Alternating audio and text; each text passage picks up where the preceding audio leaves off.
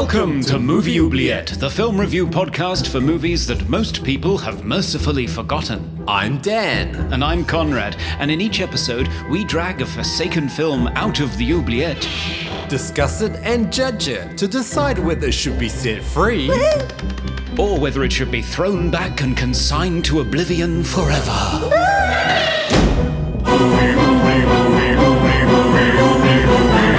We review the films others tend to forget. Come with us and open up the movie oubliette.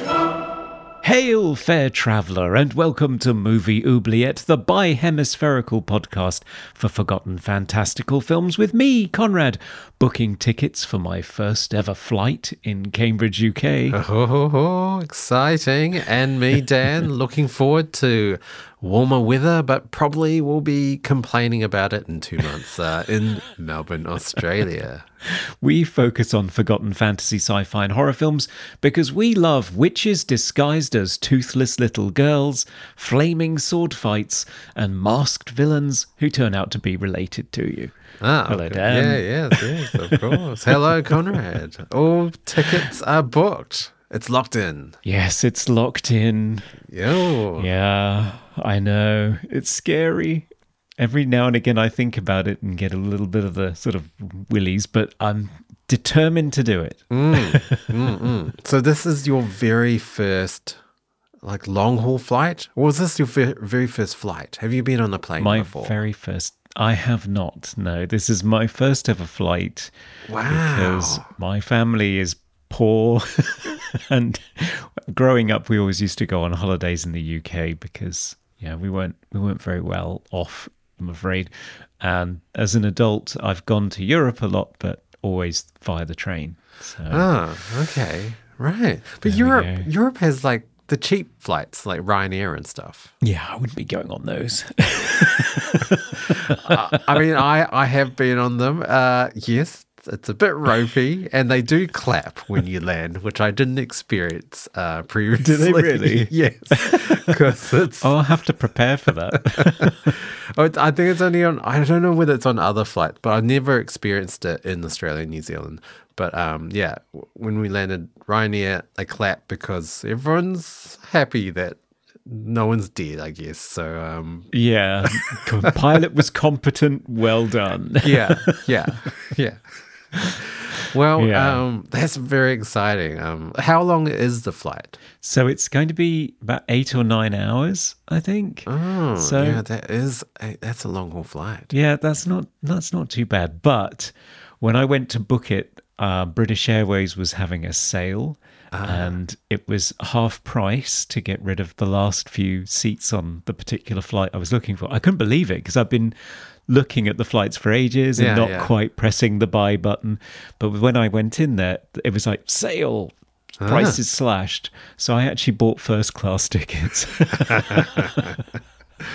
So I'm going in style for my first ever flight. I mean, so it's going to be comfy. It's your first flight. You're going to calm the nerves with your silk pajamas and your reclining chair and your... champagne. I'm just going to get pissed, Dan. That's what I'm going to do. Right. Be careful though. The altitude does make you more drunk. So. Yes. It does, yes. And also weepy. I've heard of this too, that if you watch a sad movie, you could end up an emotional wreck. So you have to be very careful on your in-flight entertainment choices. Right. Yeah. With flights, for me, long-haul flights, I just read. So I normally just bring a couple of books and just read the entire time because I can't, for some reason, my ear pressure in my ears, it just doesn't agree. So I can't have headphones for long periods of time. It makes my ears hurt. So I just read for hours. Okay. I might take a really good book with me then. That's a good idea. I might take my Kindle actually because that's lighter. Yeah. Good idea. I could do some research for a future episode. Yes, I think also, I'm sure first class has Wi-Fi.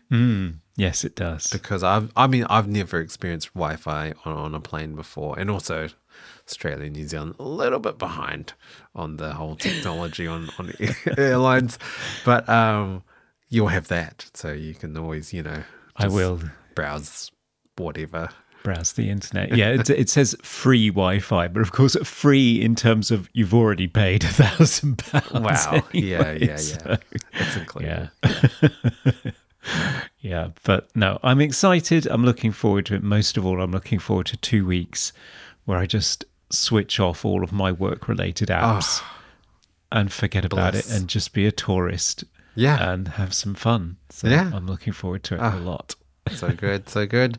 And I will be doing an episode without you. Yes, it's your turn. I know. We'll see how that goes. Yeah. All right, Conrad, anything in the mailbag today? We do, yes. We had a lot of feedback on Dreamcatcher, including someone whose tag was Insider2000, who said, I think about this movie often because I still don't know what the hell happened and whether or not the movie was real. Yeah. That's what I was saying. People who haven't read the book, the movie doesn't make a lot of sense. No, apparently not. Just completely baffling. So, yes, Insider 2000 was just completely confused as to whether that happened to them.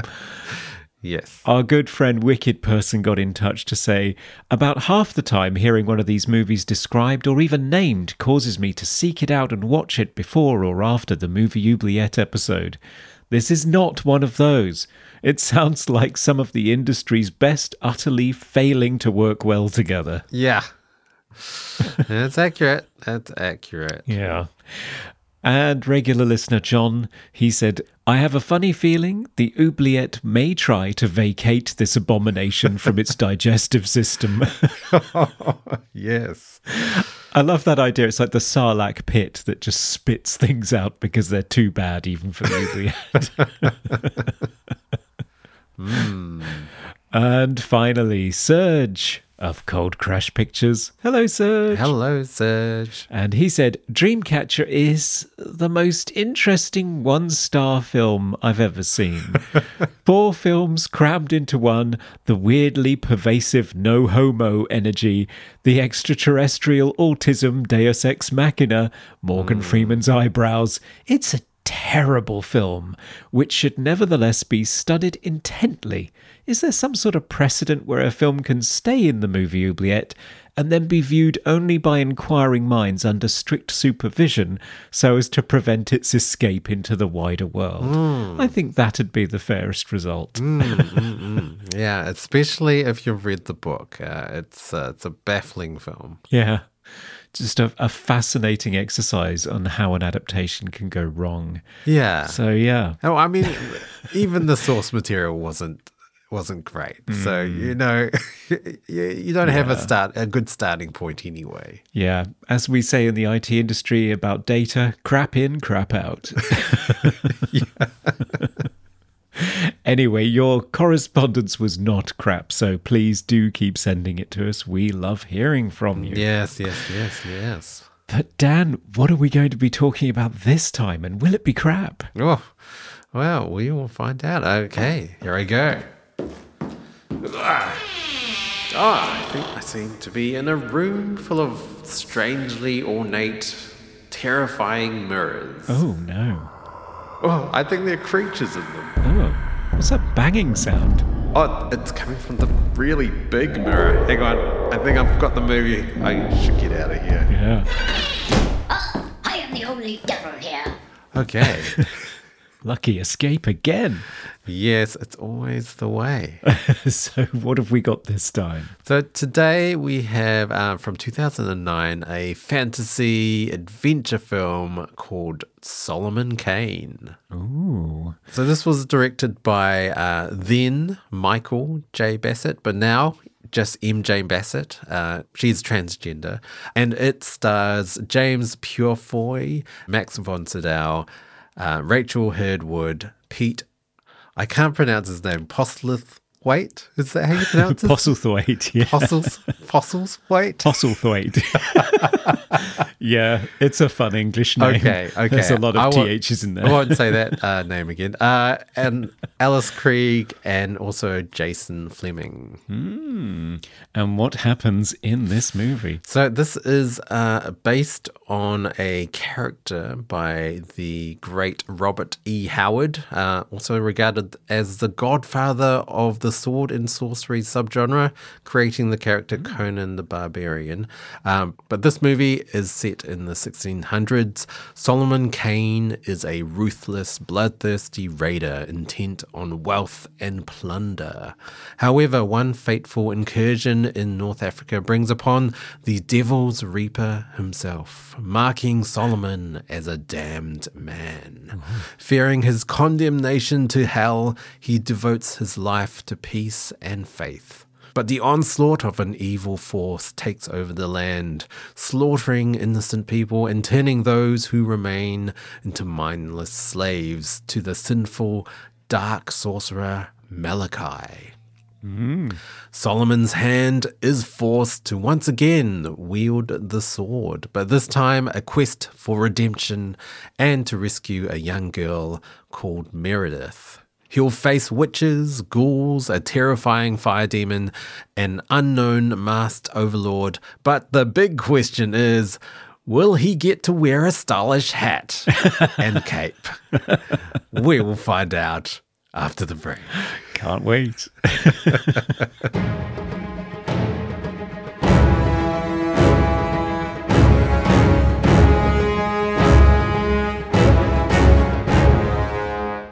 And we're back to talk about Solomon Kane, a Patreon's Choice episode this time. This one was nominated for us by Anthony. Yes. Well done, Anthony. So, Dan, how are you on your sword and sorcery films, and had you seen this one before? I had seen this movie before, I think around about the same time it came out, but I don't think it came out in cinemas. I don't recall it coming out in cinemas here. I'm not huge on the sword and sorcery genre. I think I've seen Conan, the first one. The Schwarzenegger one? Yeah, the Schwarzenegger one. Yeah. But I haven't really seen that many sword and sorcery movies. I think I've seen Beastmasters. I think that's one. Oh, wow. Okay. But apart from that, yeah, I'm quite new to the genre. Yeah. I'm surprised you picked this one up and took a look at it. This one had completely passed me by. Right, I had yeah. no idea it existed. Yeah, I don't know. It kind of came out around the same time as all of these kind of action adventure fantasy movies, so like Van Helsing and I guess like League of Extraordinary Gentlemen. It's sort of taking the old horror fantasy stories and making them all new and CGI and stylized fight scenes, that sort of thing. So I kind of saw this lumped in with that trend of movies coming out. But I kind of don't really remember this movie when I first watched it. Like, it didn't seem to stick out as much. But watching it again, I was surprised. Yeah, I was surprised too, because I was immediately getting Season of the Witch flashbacks. Yeah. That's a little bit later, 2011, the Nicolas Cage movie we watched, which is a man weary of violence, finds himself on a rescue mission to save a young girl from the clutches of supernatural evil. And there's witches, and there's a plague. But looking at the timings, obviously this film is 2009, Season of the Witch was 2011. If anything is ripping off anything else, it's probably Season of the Witch. Yeah. Or more accurately, it's just that there are a set of tropes in this genre, this sort of hero's journey, possibly coming from Robert E. Howard, the pulp fiction writer who is held in very high regard and claimed to be sort of the father of the whole sword and sorcery genre. Yeah. So this character of Solomon Kane, it's actually one of his earliest writings or characters. It first appeared in 1928, published in the American fantasy and horror pulp fiction magazine Weird Tales, and the character appears in a story called Red Shadows. But the character never had an origin. So this movie is an origin story, really, of Solomon Kane. So in the original Britain story, he'd already gone through the bad part of his life where he was, slaughtering people and plundering, and he was now the Puritan, the redeemed man, going around saving people. Whereas this movie shows his origin as this sort of ruthless killer. Yeah. So the producers wanted to do that because they had a whole franchise planned. Yeah. And it's quite sad when you're watching all of the making of materials and listening to the commentaries, because MJ Bassett and the actor James Purefoy, who's in the lead role, they're always talking excitedly and very definitively about what they're going to do in number 2, which will be based on one of the books and set in Africa and bringing in one of the beloved sidekick characters and all this kind of thing. And of course, none of it ever happened. Yeah, which is a bit of a shame because I do feel like they've set up this quite interesting world. A little bit generic, I guess, but it is still quite exciting. I don't know. There are a lot of fantasy and lore elements that I quite liked in this movie. And to think like movies like Underworld, which is it still going, Underworld? Is it still making Underworld movies? I don't know. Every now and again, I think it's dead and that Kate Beckinsale is never going to strap on the rubber and start leaping around again. And then all of a sudden, her husband drags her out again. Yeah. I don't know. It's the same with the Resident Evil franchise. It's just never ending. I don't know who's watching these movies. Like, their original vision for Solomon Kane was a trilogy at least. And that would have been cool to see a trilogy of this world and Solomon Kane. But yeah, I guess this movie flopped badly. Very badly. And unfortunately, it's all, I think, to do with copyright surrounding Robert E. Howard's work. Interesting. Because it's from so long ago, and I'm not sure that everybody was particularly rigorous in how they applied copyright symbols and getting everything registered in the right way. So there are questions around who owns it. The release of this film in the US was delayed for years. Wow. Due to, in MJ Bassett's own words on her blog at the time, stupid legal reasons, unquote. Oh, no. And it doesn't even seem to have charted when it finally limped out in 2012. I'm not sure how long it stayed in theatres or on how many screens. On a $40 million budget, it garnered $20 million internationally. And the only story in terms of release I can tell you is how it was released here, which was in February 2010, when it placed 7th behind Avatar, The Princess and the Frog, The Lovely Bones, Valentine's Day, Percy Jackson and the Olympians, The Lightning Thief, there's another one of those, and The Wolfman, which was also a period, a universal horror type of thing. Not the 1600s, more the 1800s. And then it fell to number 14 the following week and sort of disappeared. So it got lost in the shuffle. I don't think it was marketed particularly well, and it just didn't catch on fire. And if it wasn't released in the US, which is one of the biggest markets, it's not going to be remembered or have a chance to make its mark on the industry at all. So it's such a shame, really. It just appeared in the wake of Lord of the Rings when there were so many of these types of movies. Yeah. And vanished. Yeah. But this movie does take a different route to a lot of those kind of action-adventure fantasy films. So it's not going for the rubber bodysuits and like breasts and ridiculous like slow-mo fighting or anything. It's actually a very serious movie. I guess it's taking notes from Lord of the Rings and a much more serious tone. There's no quips and stupid winks at the camera or like dumb comedic sidekicks or anything like that you would expect in these type of movies. It's very serious and it's heartbreaking acting by James Purefoy. It is. It's gritty historical drama with fantasy elements rather than frivolous popcorn munching CGI fest. I was shocked at how seriously it takes itself and particularly what happens to the characters. MJ says that when she was growing up, she found all the fantasy films of her childhood, which would have been the big boom in the 80s that I remember fondly. She felt that they were silly. They didn't take themselves seriously. Yes. And so her direction to all of her actors was bring the character to life in this time period, in these circumstances, and don't think about the genre at all.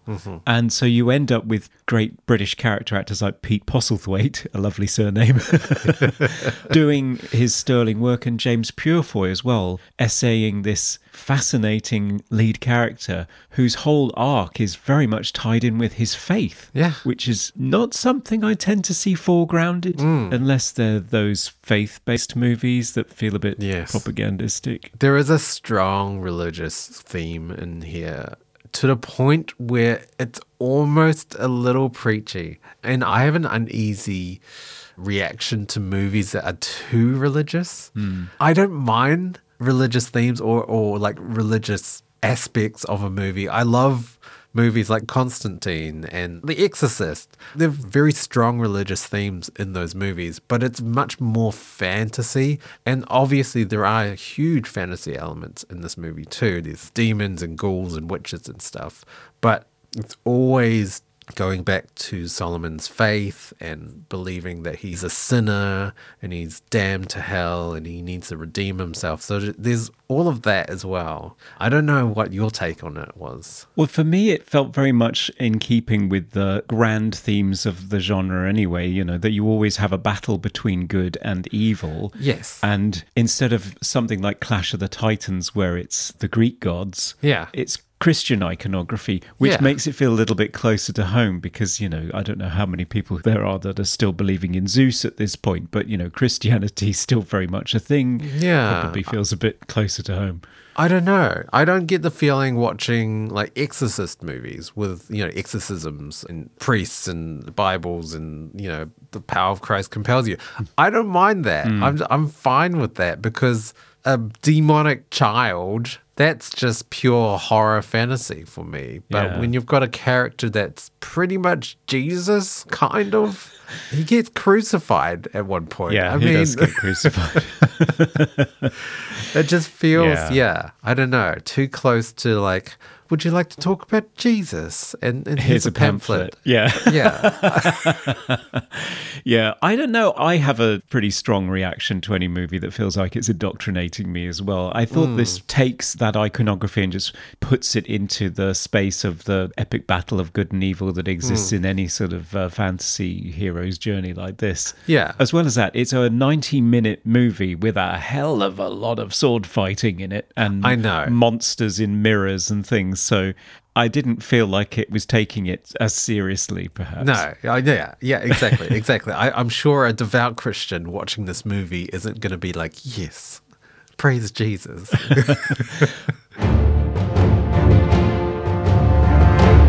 It's relentless, some of the action sequences. Like, there is a lot of gore, which I was surprised by. And they kill a child? Yeah. Which was like, you know, that's the ultimate taboo. It really is. I was shocked. So apart from starting off the film with your main character being really awful, I mean, he shoots somebody in the back. He is nasty, out for himself. Then he has this brush with the Reaper who tells him that his soul is damned. He's doomed to hell. So he tries to be good. And he goes out into the world after a brief stay at a monastery as a changed man and befriends this family of pilgrims, the Crowthorns, which is, I mean, just the ideal family. You've got Pete Postlethwaite, you've got Alice Krieg, just ideal together. Lovely mum and dad. And you've got an older brother and you have Meredith and you have her younger brother Samuel, who I guess is like 13, 14, something like that. And the villains come along and kill nearly all of them. Yeah. Including Samuel. And I was just thinking of that moment in the Michael Haneke movie, spoilers for Funny Games, where a child is killed and the characters actually, because they keep breaking the fourth wall, say, you can't kill the kid. You've ruined the suspense. You can't do that. Yeah. But I was just stunned because you'd spent so much time with them. It wasn't like Krull, which is a movie we've done where the couple gets together and then the whole fortress is laid waste by the bad guys and the girl is draped over the back of a horse and ridden off for the hero to rescue later. Yeah. That happens in like the first 10 minutes. You've been with the Crowthorns for a while, and because, as I said, they're not winking at the camera, they're treating this seriously. They're a really lovable, real Yes. family that you become invested in, only to watch them go through heartache and slaughter. Yeah. Which I thought, wow, okay. Yeah. I mean, it's a serious turn again. Like, it's taking no prisoners. It is following a lot of cliches that you expect in this type of movie, but at the same time, it's not. No, it's twisting them and raising the stakes. The only thing, as you said, about the spiritual journey for Solomon, I didn't quite understand his decision-making process, because he's gone through his 3 strikes, he's going to hell. And so William Crowthorne says to him, don't stray off the path. Yeah. And unwittingly seals his own doom, because Solomon just doesn't do anything while the family's being killed, even though he's quite handy with a sword, he could sort this out, but he does nothing until he has this, like, I know what you did last summer moment, and throws his hands wide and looks up at the sky and, what do you want from me? Yeah. But he's talking to God rather than a serial killer, and decides, oh, I'll go to hell anyway at that point, and then starts killing everybody and goes on this mad rampage to rescue Meredith. And I just thought, well, couldn't he have done that before? Shouldn't he be going to hell now? How does this work? I don't understand how this is working. Yeah. I mean, I guess he was pleading, with the Raiders to, not kill the son, but they do it. They actually do it. I don't think he was expecting that, because, they're pure evil. But they do it, and so they've crossed the line at that point, and so he's like, oh, well, I guess I should kill again. Yeah. My sort of critique with the movie, with his character arc, though, was, you see him being the ruthless killer at the start, and then he's damned by the Devil's Reaper, and he jumps out the window into the water. But suddenly he's now the devout Christian monastery monk guy. I don't know. There didn't seem to me a connection between the two. Like, I didn't see a transition from him realizing, oh, I should probably not kill people anymore. I'm going to be a good person. Like, it felt like 2 separate characters and no sort of connective tissue in between. Yeah, maybe. I don't know. Maybe this is the Reaper was his first experience of the supernatural, and having been faced with the threat of eternal damnation and physical proof that this other world exists. Yeah. It was just such a existential, life-changing moment for him that the next time you see him, he's in a monastery trying to be as good as he possibly can. Yeah. So maybe it was just the proof positive of the existence of the devil that made him think, oh, hang on, I'm going to change my ways at this point. This is not good. Possibly. Maybe we needed to see more of this sort of anguish or this fear of being taken to hell or something. I'm not sure. Like, there didn't seem to be any sort of internal conflict. Maybe there is. I don't know. Yeah. I do think James Purefoy does a good job in those early scenes of looking like a haunted man. He really does look like he's been through it at the beginning. He does. Not keen on going back to his old ways at all. But then when he does go back to his old ways, he seems to be pretty damn good at it. Yeah, like really, really good at slaughtering hundreds of people, it looks like. Yeah. Puts on the hat and the cape and he's good. Yeah. I mean, I do love the get up. It's superhero level. Like, he's like 1600s superhero. Yeah. He's like the Zorro of wherever he is, England. Yeah. The look has been stolen prior to that by Van Helsing in 2004. Right. That's the Hugh Jackman movie. So they actually stole the look of Solomon Kane for that movie. Interesting. And sort of made Solomon Kane as Van Helsing. Because this came out after Van Helsing, didn't it? Yeah, 5 years after. Yeah. So they sort of raided the source material. Yeah, that's unfortunate, because it did feel like they were copying Hugh Jackman's character when it's the other way around. Interesting. Yeah, and if you think James Purefoy looks very comfortable in a Puritan's hat and a black cloak, and looks a bit like V for Vendetta, that's because he was V for Vendetta, which I did not realise. Right. He was cast in that lead role and was shooting that movie. Yeah. But he was let go after a couple of weeks. But there are still shots of him in the movie with Hugo Weaving's voice dubbed over them. Wow. Yeah. I did not know that. It's fascinating stuff. But if you think James Purefoy looks pretty good in that hat and that cloak, there's a good reason for that. Right. He was well practiced. Right. Interesting, when I was looking at his filmography, he's also in Sex Education, that TV, that Netflix show.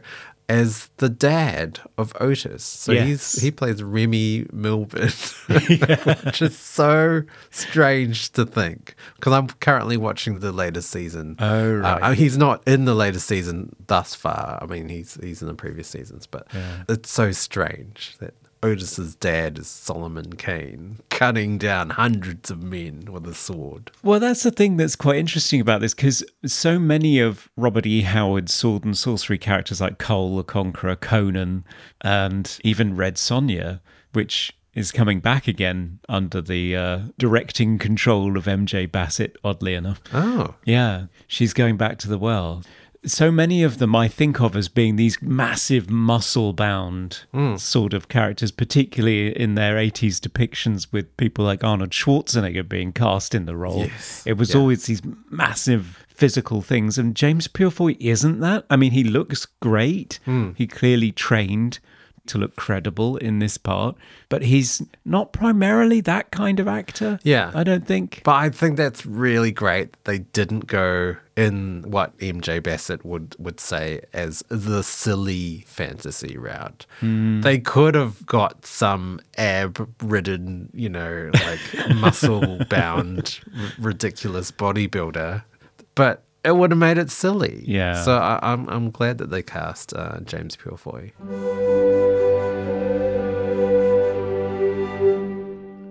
The action scenes are astonishing. Yeah. I mean, the fight choreography is amazing, and all of it shot in a particular way. MJ was really keen for them to be able to do everything in one continuous master shot, one take, not film it all in bits and just do 3 moves and cut. She does cut in when she needs to, but she can hold off and just show him walking through a crowd of people and dispatching one after another, which happens a few times. Yeah. And Purefoy paid for it. I think he had quite a few accidents on Right, this. yeah.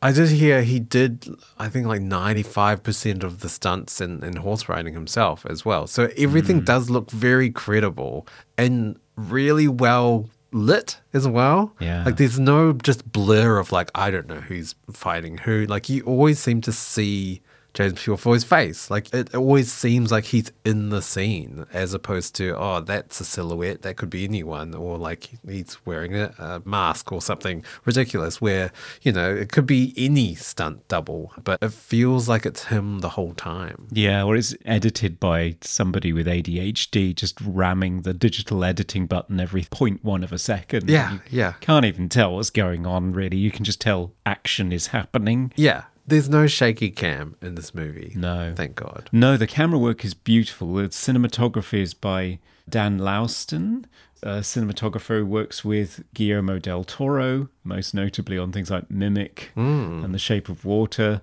He's also working on John Wick movies. So, yeah, he knows what he's doing. Yeah. It looks beautiful. It's also shot largely on location in the Czech Republic. So all of these vast snowy landscapes and castles is all real. It's such a breath of fresh air to see real landscapes in a fantasy movie. I'm so used to now, like everything is CGI. Every tree and hill and mountain is CGI.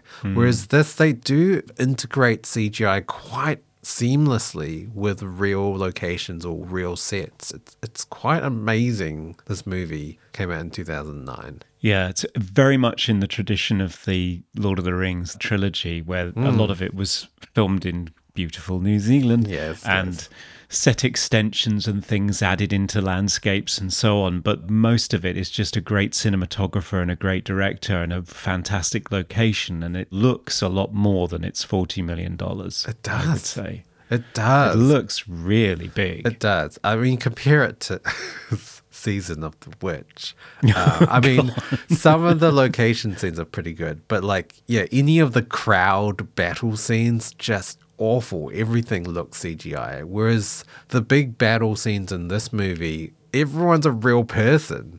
It's amazing to watch. The whole thing looks spectacular. Yeah. Some of the CGI... I would not say so much. only at the start, though. I think the opening scene, doesn't date very well. The ship sailing across just looks like really bad green screen. The aerial shot of the burning city looks terrible. I didn't mind the last big creature, the fire demon. It does kind of look like a computer game, but it's quite well done. And same with the Devil's Reaper sword thing. The flaming, melty sword looks pretty good. Yeah, that looks pretty good. I wasn't too sold on the characters, the fully CG characters, like the things that are in the mirrors. I love the mirrors. Yeah. The set design on this, Ricky Ayres did the production design on this. Those mirrors look really great. But I think the things that are actually in the mirrors and the big Balroggy flamey thing at the end, yeah, I just thought, okay, it's sort of early 2000s CGI creature animation, so the movements are a little bit robotic and weird, and the resolution and detail isn't quite there. I didn't mind them. I thought it dates a little bit, but I don't think that they were actually that bad. I think because the movie doesn't overly rely on CGI. That's true. It wasn't like Dungeons and Dragons, like where it's like, oh Yes. my God, like why did you even try this? Like there's far too much CGI in that movie. Yeah, they definitely bit off more than they could chew. But that was 2000 and this is 2009. So Yeah. I don't know. I don't think it's quite Weta level, what they achieved in terms of The Lord of the Rings. It wasn't quite that level, but the budget was not the same. I was impressed with some of the CGI, especially knowing what they had to work with as well. So the flaming sword by the Devil's Reaper, he was just holding like a fluorescent tube. Yeah. Like that's what they had to work with. And the big Balrog fire demon, it looked like just a bunch of lights on a stick. Yeah. To get the lighting right, it's pretty amazing. Yeah. I mean, speaking of the Balrog, there is a lot of Lord of the Rings in this. You know, he does look a bit Aragorn-y when he's sitting in the corner of a tavern, riding through the woods with black riders. Yeah. Feels familiar. And then you've got a Balrog at the end. I think you just can't avoid it. You're going to bump into the monolith that is the Lord of the Rings if you attempt this genre. Yeah. I think so as well. I did find generally the movie is a bit generic.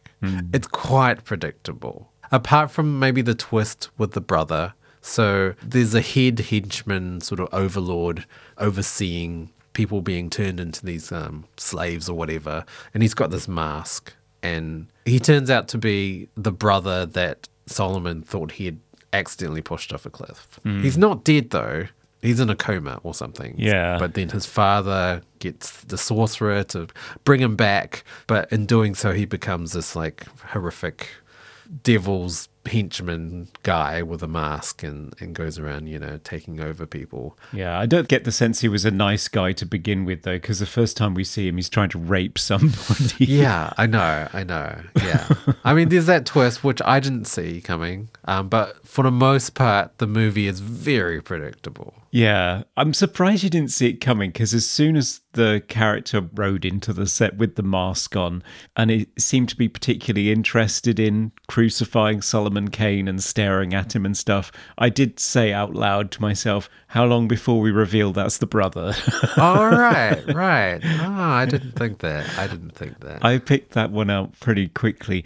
The movie does have too many villains, I find. Yeah. Because the whole Malachi Jason Fleming thing, you're wasting Jason Fleming. He's a fine actor who I really like, but he just shows up at the end as this villain. Right, yes. Who's barely been in it. Like if you compare it to something like Willow, you've seen Bav Morder all the way through, and yes, she's got her evil henchman with a mask on. But in this one, they're sort of one tier down. If you think of like the Star Wars thing, Jason Fleming isn't the Emperor. Yeah. The overall master is the devil, right? Yeah. But you don't quite see, they're not going to characterize that. So I don't know. Jason Fleming feels wasted, but at the same time, I feel like there are too many villains in this hierarchy of villainy for any of them to really take prominence. It's just sort of generally bad people, most of them bald Czech stunt people. Yeah. I mean, I think the character of Malachi he should have had more scenes throughout the movie. and we could have actually got to know him as a villain. We just heard his name throughout the whole movie, and then it wasn't until the end that we see him. He doesn't do a lot either. No. So yeah, there isn't a huge antagonist in this movie to be afraid of. It just seems to be, like you said, a whole bunch of bad people. And the bad people never come back apart from his brother. But his brother doesn't have any lines. No. So it's not strong in terms of the villain department. It's not, no. I think if you dispense with Malachi and just had this evil person and then big reveal, it's the brother, final fight. Yeah. Gets destroyed in the mirror, you're sorted, really. I don't think you need Malachi. He just seems to be completely wasted. I don't know what he's doing there. Yeah, I guess it's just plot-wise with bringing the brother back, I guess. But I guess he didn't need to be there. They could just say he brought him back and then, he went away, did his own thing. I don't know. Yeah. I think there's a problem in the film. Now it's time for Random Trivia. So, Dan, what fabulous nugget of trivia did you find in a parishioner's basement today? Yes, not some ghouls. So the scene with Solomon finding his brother at the end, at one point the brother catches fire, but apparently these are full body burn takes, and they would go for like 2 minutes. So this poor stunt actor is on fire for 2 whole minutes while they film it. It's incredible stuff. It's amazing, yeah. And did a whole sword fight, fully choreographed sword fight. And I remember James Purefoy saying that at one point during the fight, he went right rather than left. He did the wrong thing. And all he saw was this flaming hand come out and just sort of waggle his finger at him and then point at the right direction. And then they just carried on going and did it again. That's amazing. This guy was hard as nails. And yet he didn't win the sort of stunt equivalent of the Oscar that year for full body burn. It went to somebody who apparently was just set on fire whilst sat in a chair. Oh, come on. Multitasking. It's rubbish. Yeah. This guy was on fire sword fighting. It's amazing. Yeah. I have another piece of trivia just quickly. In the battle scene at the start of the film with Solomon just slaughtering all these men. So to wind up the cast and just get the energy up, MJ Bassett was blaring Motorhead's The Ace of Spades on the PA loudspeakers, just to get everyone with the sort of right energy level. It's pretty cool. Yeah. Yeah, that's amazing because that thing, what's the beats per minute on that song? Is it like 160 or something? Yeah, it's pretty energetic. Yeah. And that's our trivia. That's our trivia.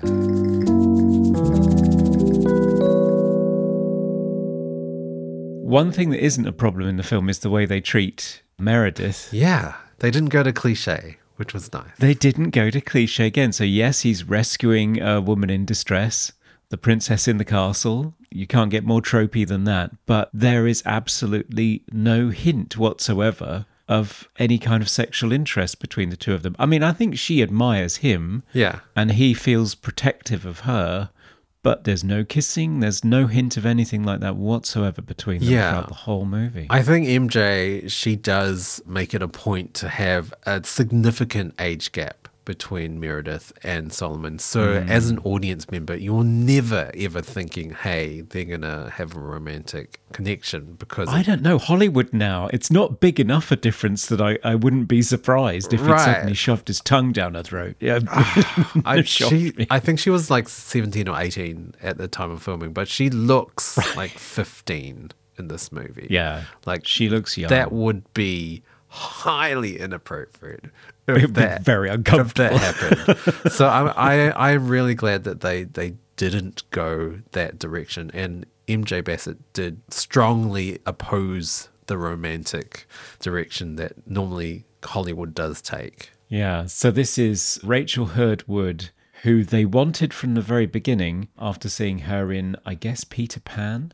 But she was resistant. They sent her the script and she didn't read it. And it was only when her brother Patrick Hurdwood was cast as Samuel. And he came home and said, hey, I've got this great part. And she said, oh, what is it? And she actually read it then. And then she was interested because she could see that it's not following all the usual tropes and had some really meaty stuff for her to do. Sadly, a lot of what Meredith does is cut out of the movie. Apparently, she had a whole escape sequence. Oh, wow. Where she got away from the castle under her own steam and was captured and dragged back. But story-wise, it didn't progress anything. Right. So they cut it all out. Because the film is tight. It's like 90 minutes. Yeah. I really miss that because there are so many bloated CGI-filled monstrosities now that are a real chore to sit through. Yeah. I mean, going back to talking about the cast, Max von Sydow is in this movie. He always seems to turn out in these kind of fantasy roles. And he's so perfect for them as well. But he is a bit underutilized in this film. Yeah, I think they had him for 2 days. Right. He shows up for the very powerful scene as the father who is going to give the kingdom to his rapey son, even though young Solomon says, Dad, this guy's a dick. Yeah. Don't do this. But no, he wants Solomon to be, I think he wants him to go to a monastery. And he says, screw that, and walks out, and his dad disinherits him. And then he comes back and finds his father chained up in a cellar, and Dad just has enough time to do an exposition dump before saying, you can't break the chains, they're magical or something, just shoot me. It's another heart-wrenching scene that you just don't really expect from a film I know, like I'm this. being flippant, but it's actually pretty good because it's Max von Sydow. Also, I mean, Max von Sydow must have been destined to be in this film because he was in Conan the Barbarian in 1982. Right, So he's already been in a Robert E. Howard adaptation.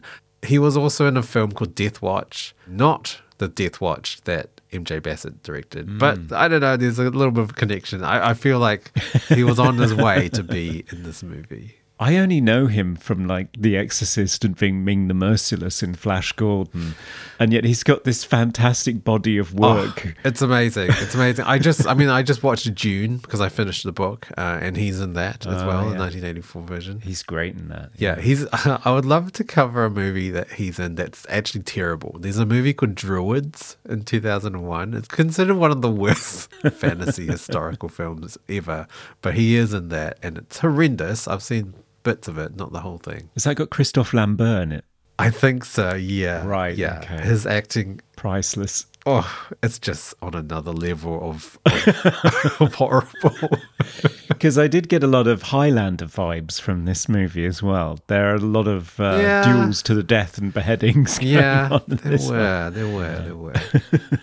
One thing I was also quite impressed with this movie is the creature designs. So there are quite a few creatures. I know you didn't like the mirror creatures.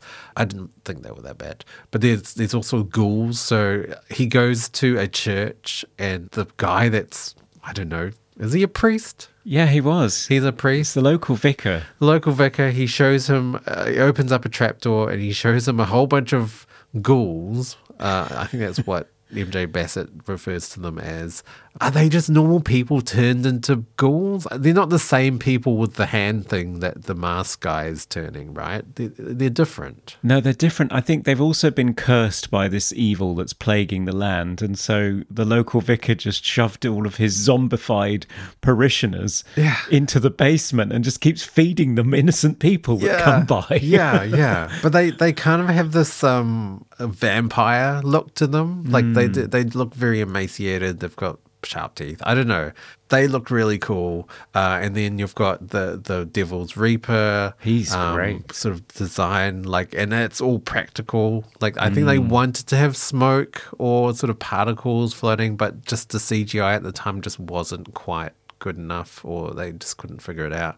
The actor was like 7'6" or something, just a really tall guy. Yeah. Ian White, he's huge. He's been the Predator in the past as well. He's enormous, that man. Yes. And other creatures, you've got a witch who is disguised as a child. It turns into this very stereotypical witch, like sort of Hansel and Gretel type witch, which Yeah. It's still cool. It's still cool to see. And then obviously the fire demon at the end that I guess you weren't so impressed with. I did really like the creature design in this movie. Yeah, it's all by Patrick Tatopoulos, isn't it? Who I first came across him, I think, on Stargate and Independence Day, working on all those Roland Emmerich movies. My favourite is The Devil's Reaper, which, again, is just because it's entirely practical and on set, but the costume design and the performance of the character, he's really scary. And also a sound design point, what they do with his voice. Yeah. Because I was listening to it with surround sound. Yeah.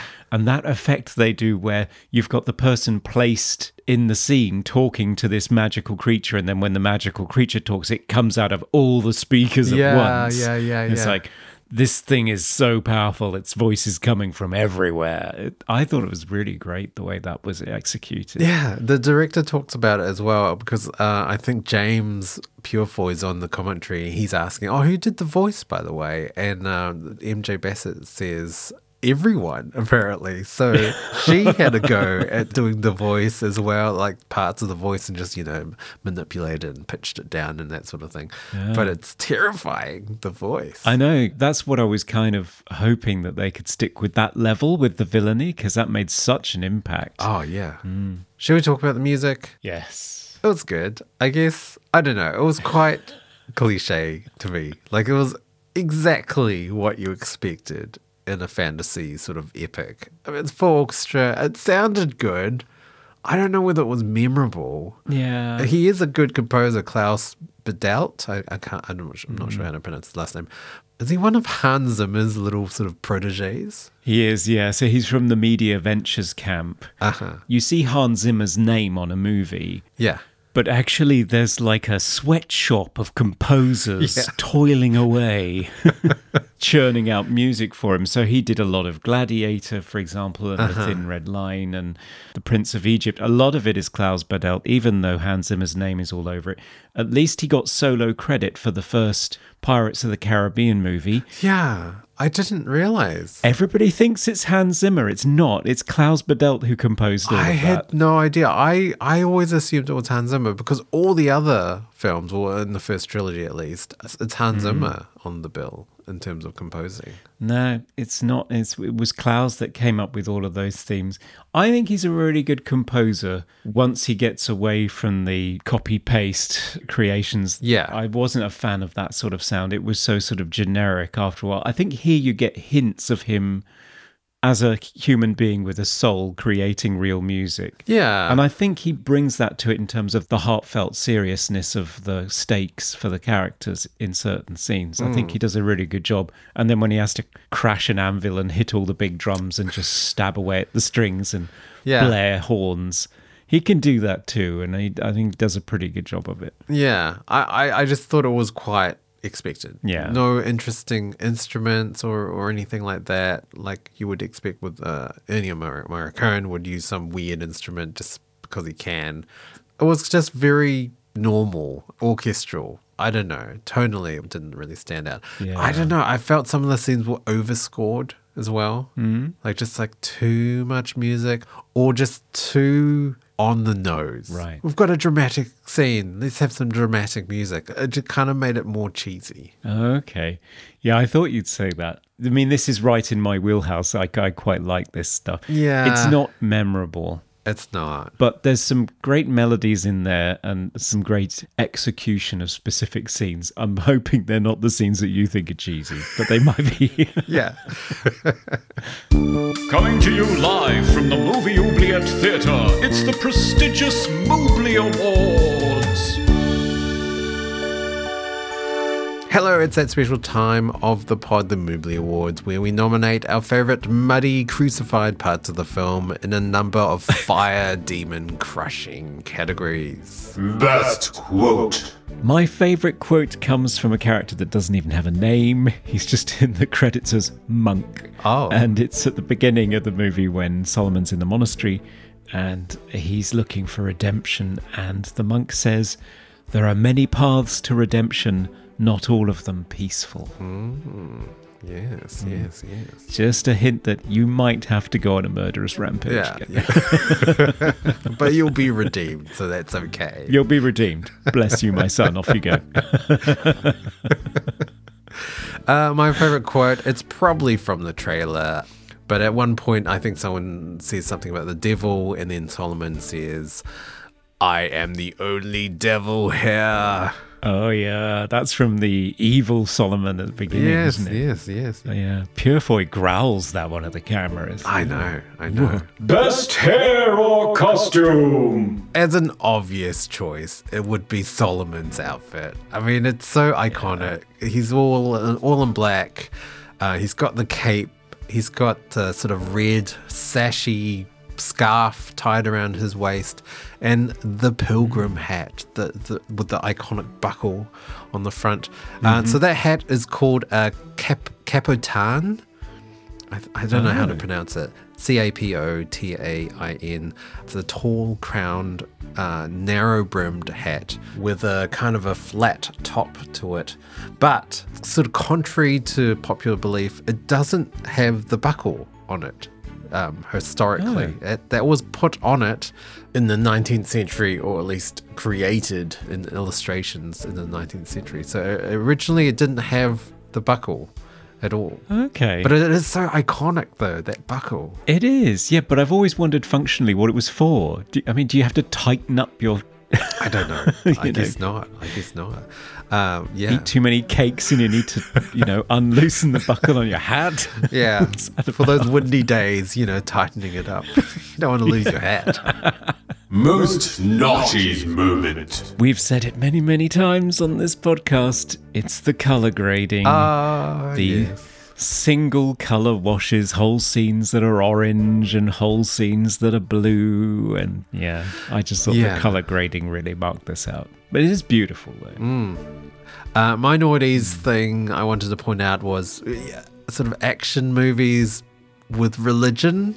So Constantine from 2007, the movie Gabriel, the movie Priest, 2011, so a couple of years later, and Legion, another movie in 2010. So it is kind of it's on sort of the next decade.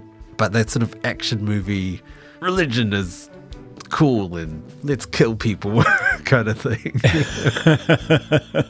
Yeah. Favorite scene? I really liked the ghoul scene where Solomon gets pushed into the basement of the church and he has to fight off all these ghouls. It's terrifying. And it was all very carefully designed, including the makeup on the ghouls themselves, which when you saw them in full light on the set, they were very green, apparently, very blue-green.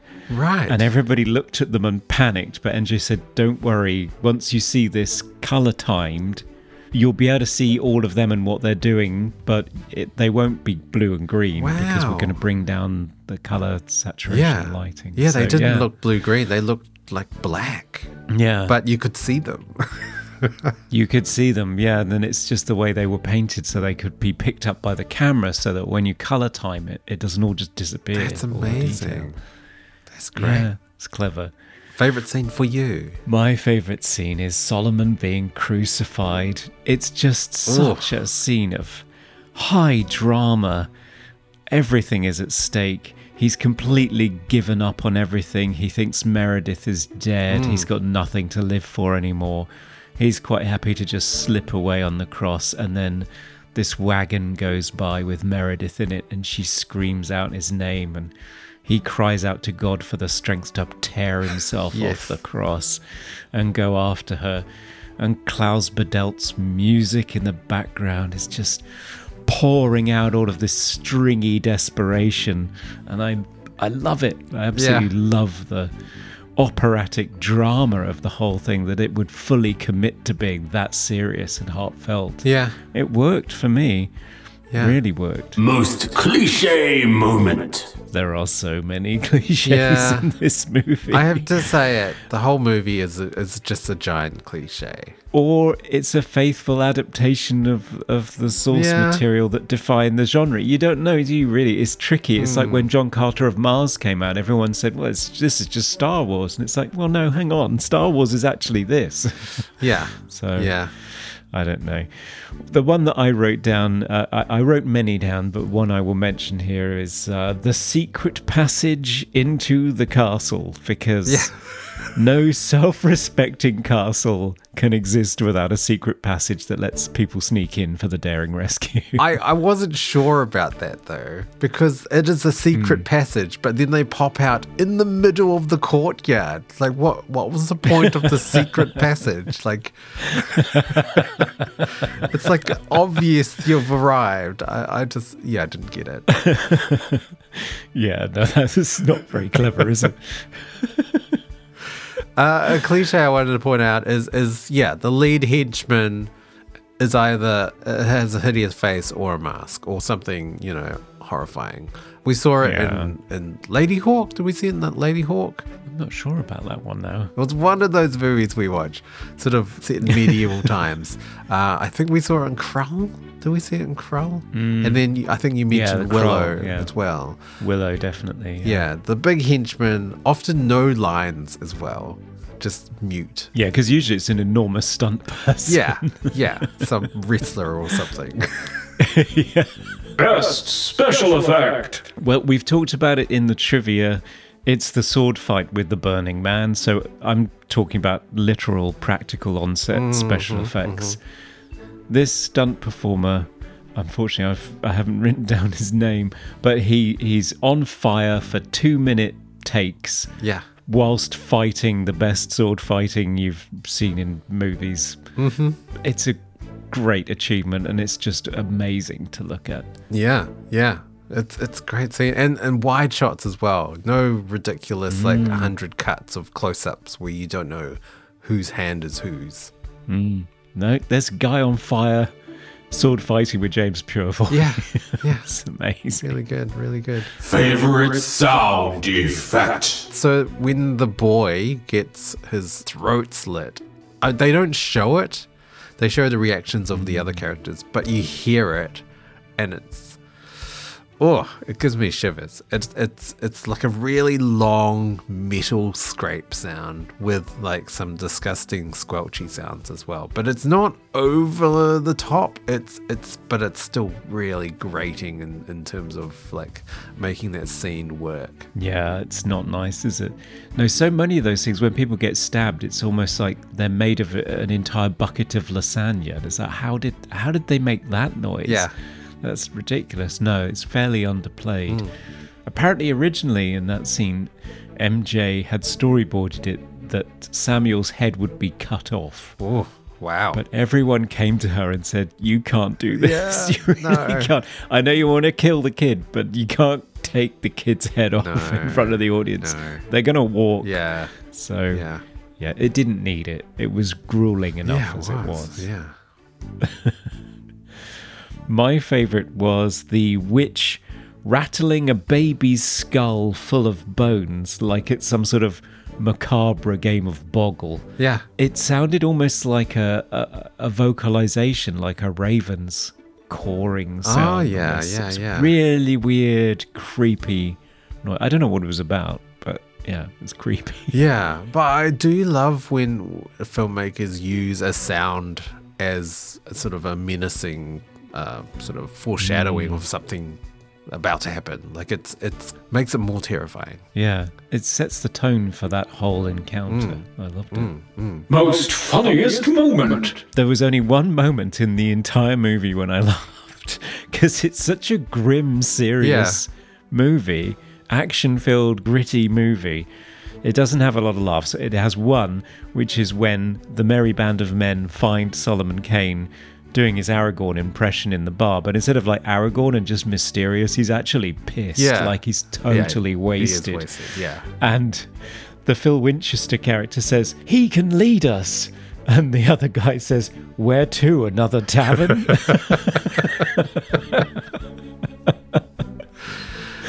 which is great because, like you say, it's a funny quip. Yeah. But it's not winking at the camera or the audience. Yeah. I could believe that somebody would say that in that situation. Yes.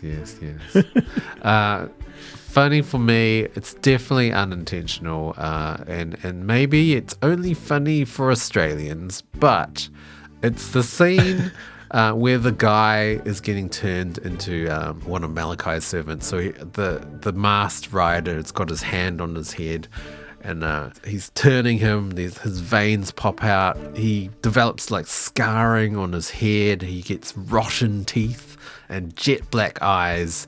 And then he utters these reassuring words, "It's good." And I laugh on one hand, how is that good? Why would I want that in me? I would be running away as fast as I could. But another reason why it's funny is there is an ad campaign in Australia for a deli meat company called Don. And the tagline is Don is good. And that's all I thought about when he said those lines. Oh, wow. Okay, yeah, I think that's just unfortunate culturally. Yeah. Okay. That's our mood, please. That's our mood, please. Hi, this is Tom Woodruff Jr., and you're listening to Movie Oubliette. Okay, it's time for our final verdicts. Should 2009 Solomon Kane be resurrected from the oubliette and be free to wear its pilgrim hat with a buckle and be applauded? Or should it be shot in the head and disappear into the devil's mirror, aka the oubliette never to be seen again? Conrad, your first watch of Solomon Kane, how does it fare? Well, I was pleasantly surprised because I'll be honest, when Anthony, our patron, recommended this one Yes. and it came out on the draw, I thought, well, great to do a fantasy movie, but noughties fantasy with early CGI in the wake of Lord of the Rings is not my favourite period, and certainly not after we did Season of the Witch with Nicolas Cage, which was just terrible. Yeah. But this is a really finely crafted movie. Granted, the story is beat per beat sort of genre conventions all the way through, but that could be because the guy who inspired his work, Robert E. Howard, probably created the sword and sorcery genre. Exactly. But it also defies conventions. It's really serious, really grim, quite gritty. It has high stakes. It kills off beloved characters halfway through in ways that mean something and invest you in the characters. But at the same time, it's a lot of fun with really astonishing kick-ass action and stunts that defy belief. It's beautifully shot in great locations outdoors in the Czech Republic. It's got what I think is a really good, fully orchestral, bit obvious, but I love the score by Klaus Badelt as well. It gives it all the feels and all the excitement. So yeah, Anthony has done exactly what we wanted to do on this podcast, which is find a gem that just got lost. It just didn't get released because of some stupid copyright issue. And I think people have missed out on a gem. And if they'd made it a trilogy, I think we would have had a really great body of work here. But sadly, it wasn't to be. But this little origin story exists. It's a fine piece of movie making. And yeah, I would definitely recommend it to people. I'd say, yeah, watch this. It's actually good. Yeah. Well, I originally watched this movie when it came out, or around about the time it came out, and I don't think I really thought it was that great at the time. But watching it again, it is really good, and mainly because of the attention to detail, the care in the filmmaking is quite surprising. Like, there is a lot of care in developing themes and character arts and the costuming, and everything looks really lived in. Like no one looks clean in this movie at all. Everyone's covered in mud. And that's great to see in a sort of fantasy adventure movie where you would normally see everyone wearing PVC and flipping and doing ridiculous like like sword fighting with weapons that don't exist, 5-bladed things that you can't hold. That's like incredible. But like this doesn't do that. It does have a sense of realism, even though there are lots of fantasy elements. But I really like the creature designs.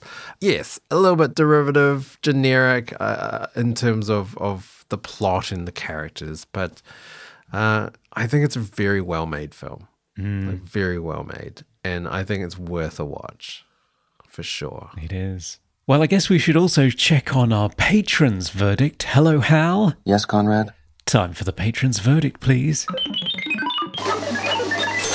Our patrons have decided to set the film free. Oh, yes. Agrees with us. Yeah, it's unanimous. Not a single vote cast against it. Eddie Coulter says, I say let Solomon Kane free to vanquish evil. Kane is a very underrated film that fell victim to a very less than stellar marketing campaign and scattershot theatrical release that saw it land with a thud in the US via VOD 3 years after it played in theatres across Europe. Yeah. Did not get a chance. Chazilla says, great pick, Anthony. I always enjoy films with swordplay, sorcerers, demons, and Max von Sydow. Yeah, he's in a lot of that type of role, I have to say. Yeah, he's great at it, though. He is. He is. Chazilla goes on to say, it's kind of ironic that he got crucified. Must have been too rainy and chilly in merry old England for him to wear a Speedo. Yes, okay. Poor James Purefoy. I think there would have been a lot of shrinkage. Yes. So I think we're redeeming Solomon Kane and setting him free. Yes. Off we go, Solomon. Goodbye. Do not stray, Master Kane. Do not stray. So, Conrad, another one leaves the oubliette. What is up next in our next episode?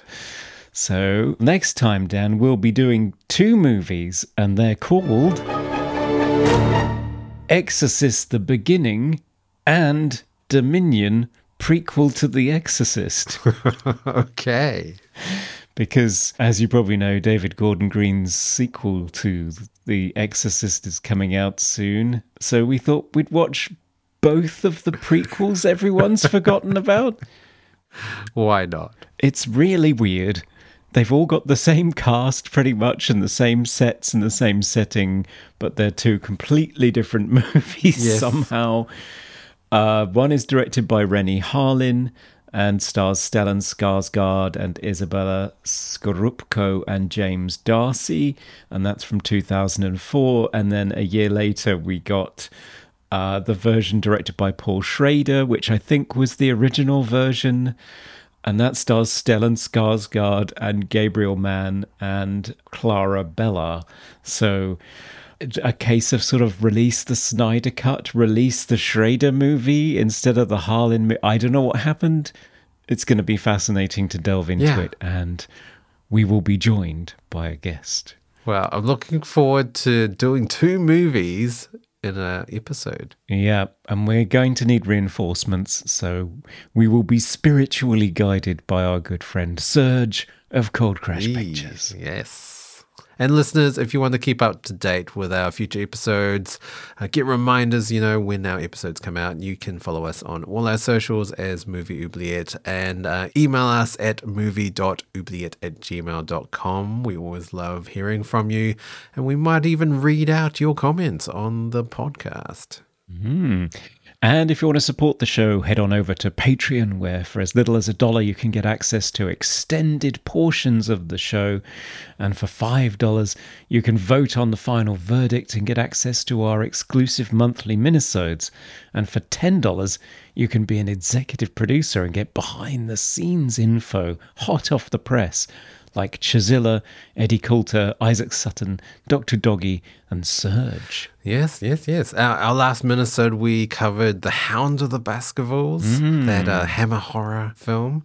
And we did have a lot of extra bonus material from our episode with Vincenzo Natali. We did lots of bonus exclusive interview extras there, including me having a chance to ask him about the experience of working with Anthony Hopkins on Westworld, which was really fun to talk about. Yes, we've got merchandise on Redbubble as well, and a YouTube channel, so you can look at some live panels and video essays that we did. Check it out. All right, that's it for this episode, listeners. Stay tuned next time. Goodbye. Bye. We review the films others tend to forget. Come with us and open up the movie oubliette. My God, only you can help me now.